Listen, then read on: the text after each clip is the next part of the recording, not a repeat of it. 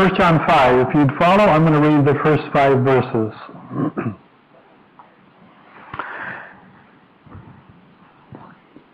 Everyone who believes that Jesus is the Christ is born of God. And everyone who loves the Father loves the Son of God by loving God and carrying out His commands. In fact, this is love for God, to keep His commands. And His commands are not burdensome. And verses 4 and 5 are really going to be the heart of what we look at this morning. For everyone born of God overcomes the world. This is the victory that has overcome the world, even our faith. Who is it that overcomes the world? Only the one who believes that Jesus is the Son of God. When we come to the last book of the Bible, the book of Revelation, there are 7 letters. The book starts out, there are 7 letters to 7 churches. There are 7 struggling churches. They've been really the key churches in Asia Minor. But each one is struggling, and each one has been falling away from being the light or the city on the hill that Jesus describes the church to be in the Sermon on the Mount. And they're struggling. And Jesus, in each one of these letters through John to his churches, is calling them to remember Him and return to Him and turn from the sin that is about ready to overwhelm them and extinguish the light of their church. And so each of the 7 brief letters to these 7 churches ends with a sober promise. 7 times it's repeated. It says, the one who overcomes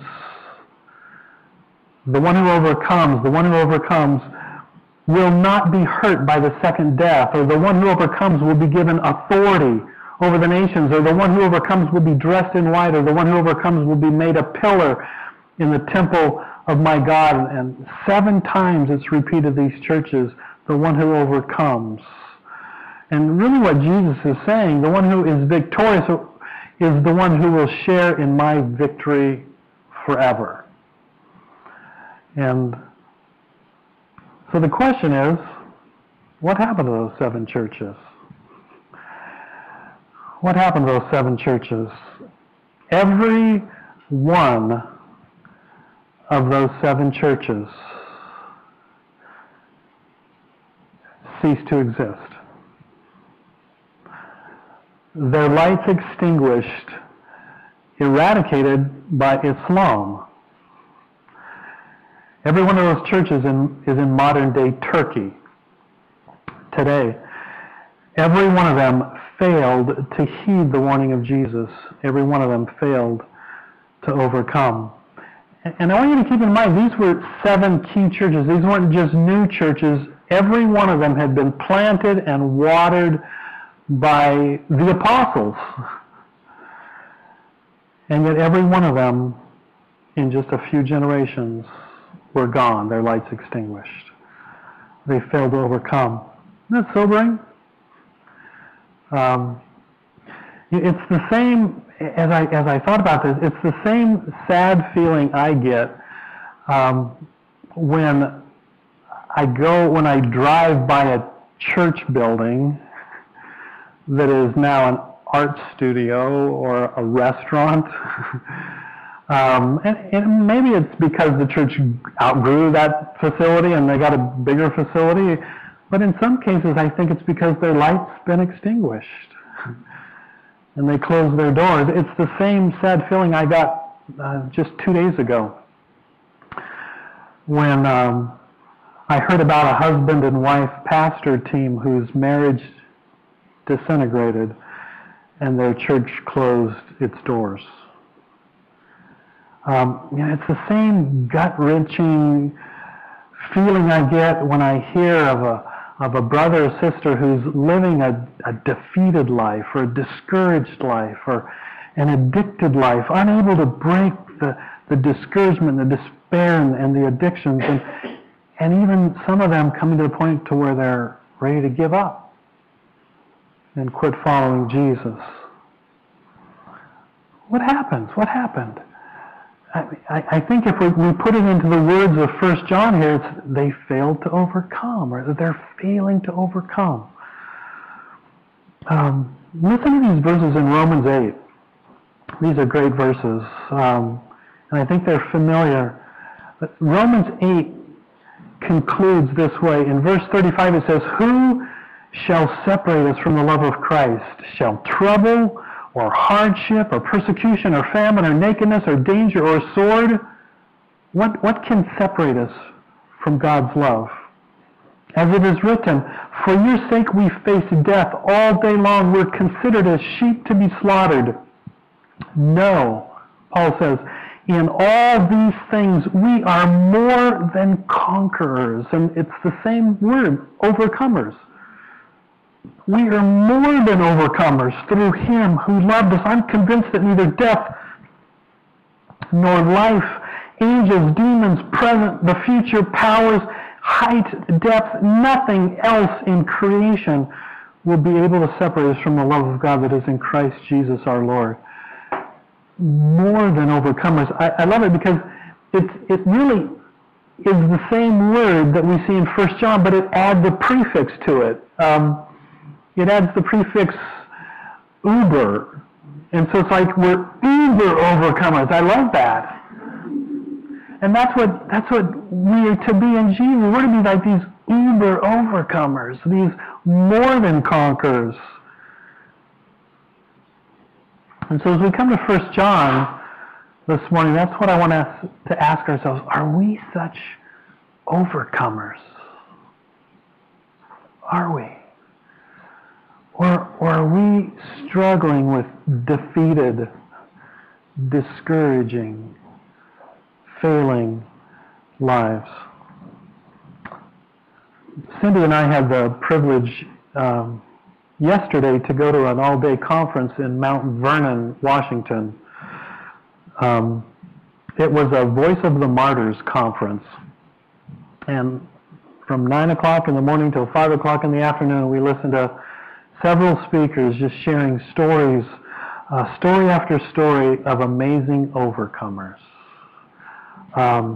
Brothers and sisters in the most hostile areas of the world, overcoming with their lives. Not slinking back in the face of discouragement, deprivation, hostility, persecution, death, but living overcoming lives for the Lord Jesus Christ. One such brother in China spent 7 years in prison. And the whole time he was in prison, the Voice of the Martyrs had a massive letter-writing campaign around the world to try and get him released early from prison. It didn't work. It failed. 7 years later, he was released from prison just recently. And upon release from prison, the Voice of the Martyrs representatives met with him. And this is almost word for word what he said. He said, "Thank you so much for trying to secure my release from prison, but I'm glad you failed." But I'm glad you failed. Why? And he went on to share that there were 5,000 individuals in that Chinese prison. And 5,000 individuals that without him being in that prison would never have heard about Jesus. And in those 7 years he was in prison, every one of them heard about Jesus, and many of them came to know Jesus. Isn't that amazing? I'm glad you failed. That's an overcomer, isn't it? I mean, what an opportunity in a Chinese prison to give up, to feel defeated and discouraged. Another brother in Iran rides his bicycle from village to village with a drum on his bicycle and a basket carrying Bibles. And when he arrives in a village, he begins to beat the drum until people gather around him. after which he shares the gospel and hands out Bibles. And when he was asked how people respond, he said, well, a lot of times they're really eager to listen to the gospel, but other times they beat me. And when he was asked what he did when he was beaten, this was his reply. When I come to, I get back on my bicycle, ride to the next village, and share the gospel. These are brothers living today in China and Iran, overcomers. You know, an amazing fact that was shared yesterday, Iran, I think we all are vaguely familiar with Iran if we wake up in the morning and open our eyes. One of the most oppressive, repressive regimes in the whole world in terms of repressing those who would claim to be followers of Jesus Christ.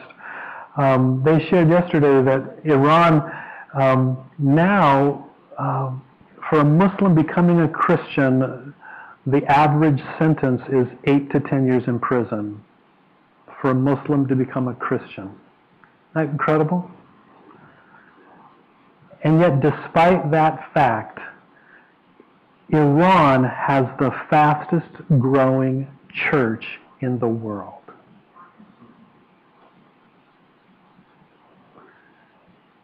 And I wonder how many of us would say, I'm staying home and I'm keeping my mouth shut. These are overcomers. Wouldn't we like to be such overcomers, bold, confident, victorious in our faith in Jesus, whether it's at school where you're not caring if kids are going to make fun of us. We know Jesus. Or at work, what our fellow employees would say if we have a Bible on our desk and read it during lunchtime. We know the King of Kings and the Lord of Lords. Or amongst our neighbors or our friends, or maybe sometimes the hardest among our families. I think the question is, and as we think about brothers like the brothers I just shared in China and Iran, I think sometimes it might be easier for us to think, man, they're some uber Christians. I mean, there's something special about them, and that's not me. Is that what it is? Is that what it is? There's three questions I'd just like us to look at as we look at the text this morning is, who are the overcomers that are being talked about in Scripture? What does it mean to overcome? And how can we be these overcomers? But first, look at 1 John, back at verse 1. 1 John 5, verse 4. Everyone born of God overcomes the world.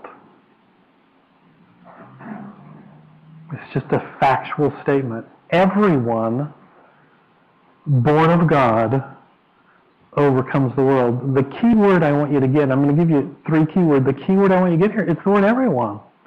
You see that? It doesn't say uber Christians overcome. It says everyone born of God overcomes the world. Everyone. It's not just for a select few. Special Christians.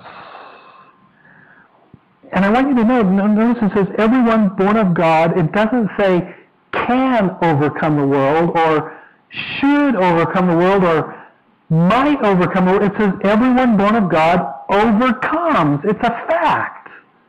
It's an expectation of all Christians. Everyone born of God overcomes the world. And so it's not just for a few, it's an expectation of all of us who call ourselves followers of Christ. And notice, it's not based on feelings. I mean, how many of us are defeated because we live our lives based on our feelings? It's not based on personality. Well, and isn't that so often what we think? I mean, somebody with a dynamic, charismatic personality. It's not based on personality. It's not based on gifting. It's based on the new birth. Everyone born of God, everyone who has been born from above, who's experienced the new birth, who has put their faith in Jesus Christ, and He's their Savior and Lord, everyone born of God overcomes the world. So we can say, oh, okay, that sounds great. But what does it mean to overcome? To do this, we're going to flip back to a couple of verses in the Gospels. If you'd flip back with me to Luke 11, and there's two parallel passages, one in Luke and one in Matthew, the exact same passage, but one of them uses this word, overcome, and another, the parallel passage, uses a different word, and it really helps us understand what we mean by overcome. Luke 11. We're going to start in verse 15. Luke 11:15, page 726 in these Bibles. Jesus drove out a demon that was mute. The demon left, and the crowd's amazed, but the religious leaders who absolutely despise Jesus, they say, it's by Beelzebub, the prince of demons, that He drives out demons. And Jesus knew their thoughts in verse 17, and He said to them, if a kingdom is divided against itself, it will be ruined, and a house divided against itself will fall. If Satan is divided against himself, how can his kingdom stand? I say this because you claim that I drive out demons by Beelzebub. Now, if I drive out demons by Beelzebub, by whom do your followers drive them out? So then they will be your judges. Verse 20, but if I drive out demons by the finger of God, and the finger of God in this context, He's talking about the Holy Spirit. It's just, if I drive out demons by the finger of God, then the kingdom of God has come upon you. And then He gives them this illustration. He says, when a strong man, fully armed, guards his own house, his possessions are safe. But when someone, and Jesus is talking about Himself here, one of His followers, who in the power of the Holy Spirit, stronger attacks and overpowers, and that's the word overcomes, okay? Stronger attacks and overcomes him, he takes away the armor in which the man trusted and divides up his plunder. Now turn to Matthew chapter 12. Matthew 12.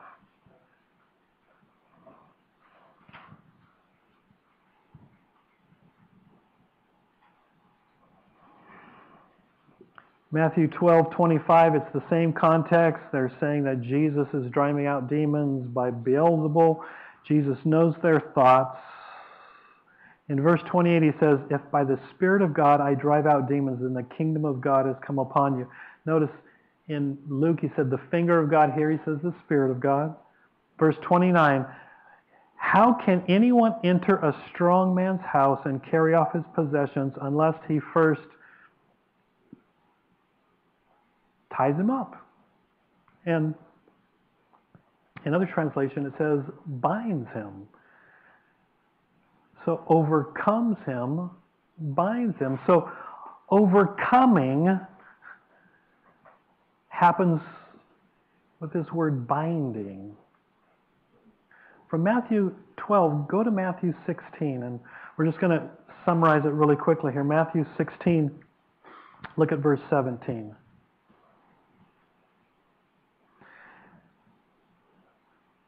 Jesus asks His disciples, who do you say I am? In Matthew 16:15, and Simon Peter says, you're the Messiah, the Son of the living God.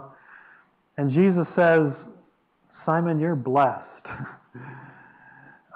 For this wasn't revealed to you by flesh and blood, but by my Father in heaven. And I tell you that you are Peter, and on this rock I will build my church, and the gates of Hades or hell will not overcome it. Notice verse 19, He says, and I will give you the keys of the kingdom, and whatever you bind on earth will be bound in heaven, and whatever you loose on earth will be loosed in heaven. And to summarize, the synonymous words here, I think, are explaining to us what it means to be overcomers. It's describing for us this intimate, close relationship because of what Jesus accomplished for us on the cross between heaven and earth. Between His authority in heaven as King of Kings and Lord of Lords, and the authority that we have on earth in His name through the power of the Holy Spirit. The focus is on the close relationship between earth and heaven and our God-given authority to use God's power to accomplish God's purposes, to be overcomers. Are we such overcomers? Well, we say, man, I still don't feel like an overcomer. How do we overcome? Let's go back to 1 John as we kind of wrap it up here. 1 John 5. Everyone born of God overcomes. This is the victory that has overcome the world, even our faith, our confidence, our conviction. Who is it that overcomes the world? Only the one who believes that Jesus is the Son of God. How do we overcome? What is the basis for our authority?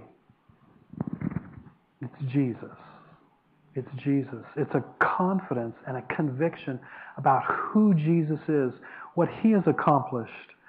In John 16:33, Jesus says, I have overcome the world. In Philippians chapter 2, we see this beautiful picture of Jesus emptying Himself of the prerogative, the right to function as God, and coming down and becoming a servant, a slave, and going to the cross on our behalf. And as a result, He is now King of Kings and Lord of Lords, and the one at whose name every knee bows and every tongue confesses that He is Lord. And so in Matthew 28, Jesus says, as He's with His disciples just before He ascends to heaven, He says, all authority is mine in heaven and on earth. The basis of our authority is Jesus. You know, it's not right words. It's not some magical formula. It's not praying some right prayer. It's who we are in Christ, our position in Christ. He's King of Kings and we are His, and we have that authority. You know, if you turn to Acts 19, there's a really funny account in Acts 19 that helps us to get this. Acts 19, verse 13. There's some Jewish sons of Sceva. Their dad was a high priest, and they were trying to drive out evil spirits. And one day as they were trying to do this, it says in verse 15, Acts 19, it says, one day the evil spirit answered them and said, well, Jesus I know, and Paul I know about, but who are you? See, they were trying to say, in the name of Jesus, but they didn't know Jesus. Or in the name of Paul, who knows Jesus, but they didn't know Paul or Jesus.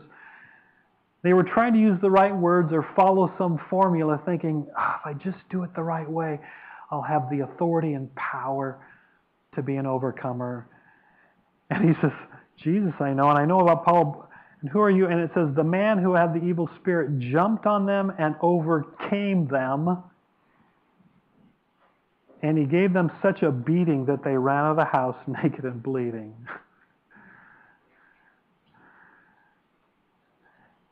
Jesus told His disciples when they came back from a mission trip, casting out demons and healing the sick and proclaiming the gospel, and they were all excited, and they came to Jesus and says, even the demons are subject to you, subject to us in your name. And Jesus responded to them and says, Don't be so excited about the demons being subject to you, but be excited that you're mine. That you're mine.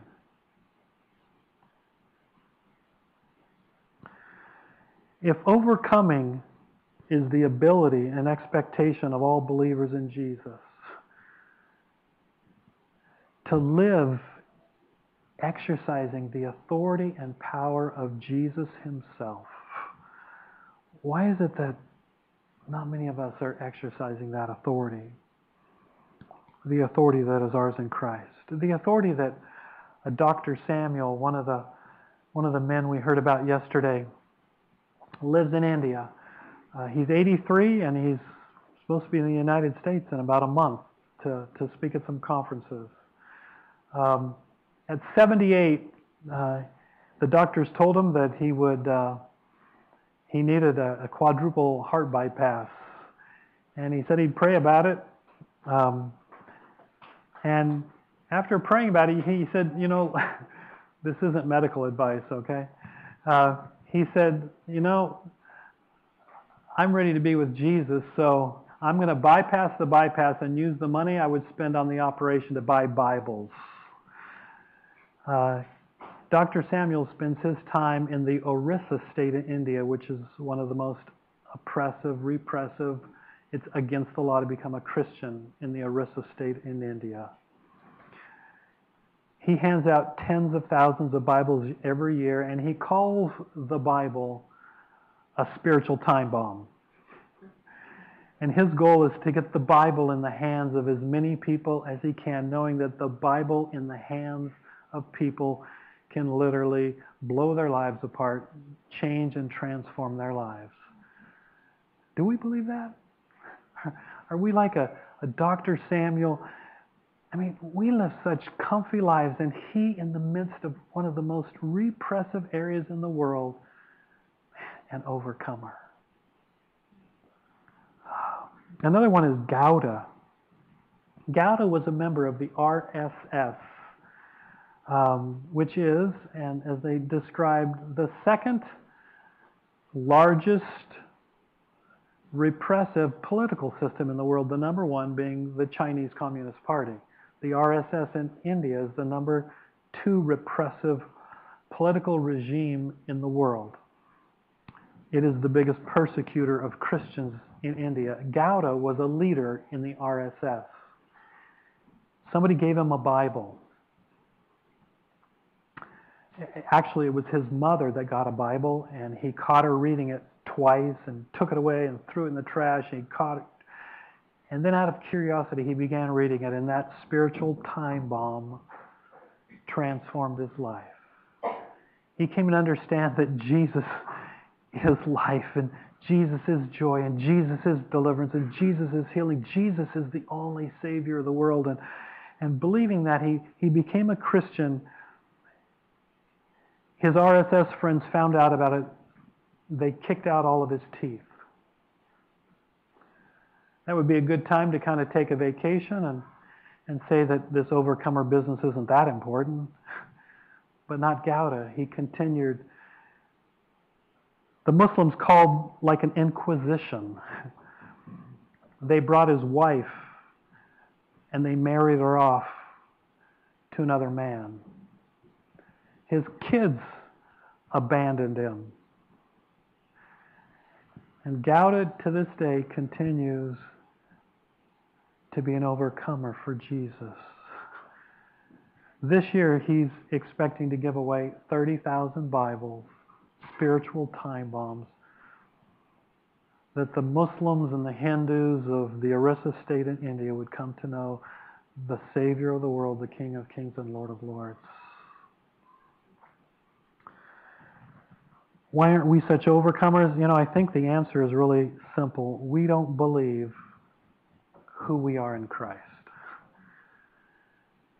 We don't believe that the authority that he has as King of Kings and Lord of Lords, the Savior of the world, is our authority. That it's who we are. It's like we've got $1 million in the bank and we're living like we're broke. Jesus said, all authority in heaven and earth is mine, and so he said, go. and in my name and with my authority and the power of the Holy Spirit, go and in my name make disciples, proclaiming the gospel, delivering the oppressed, healing the sick, that others might know this Jesus that we know. I'm not advertising for a company, but to end, as I look at the matter-of-factness of 1 John, where it says, everyone born of God overcomes the world. And this is the victory that overcomes the world, our confidence and our conviction about who Jesus is. He's the Son of God. You know, if we call ourselves children of God, and I was so convicted about this yesterday as I heard these stories, I personally was convicted, am I an overcomer? And in so many ways, and so many days of my life, I realized I haven't been an overcomer. I've been living a defeated, discouraged life, consumed with my issues and my problems and my struggles, and sometimes they seem overwhelming. Man, they're nothing like Gout and Dr. Samuels, that's for sure. But to me, they've been overwhelming, but it's because I've forgotten. And I don't live in the daily reality that I am an overcomer. Because I've experienced the new birth. I'm a child of God, and I have the authority of Jesus to boldly live and proclaim Him. And as one of the brothers whose story was told yesterday, if people do something to me, what does it matter? What does it matter? If I die, I'm with Him. If He delivers me, that's exciting. I'm His. So the advertisement it's Nike. They say, just do it. Right? I mean, that's the matter-of-fact nature of 1 John 5. It's like, we don't have to have some kind of feeling or feel like we have to have some kind of gifting or some kind of anointing. We've got it. We've got the Holy Spirit in us, indwelling within us. We are children of God. It's for us to live in light of who we are with His authority. Let's pray. Father, help us to take You at Your word. Father, tonight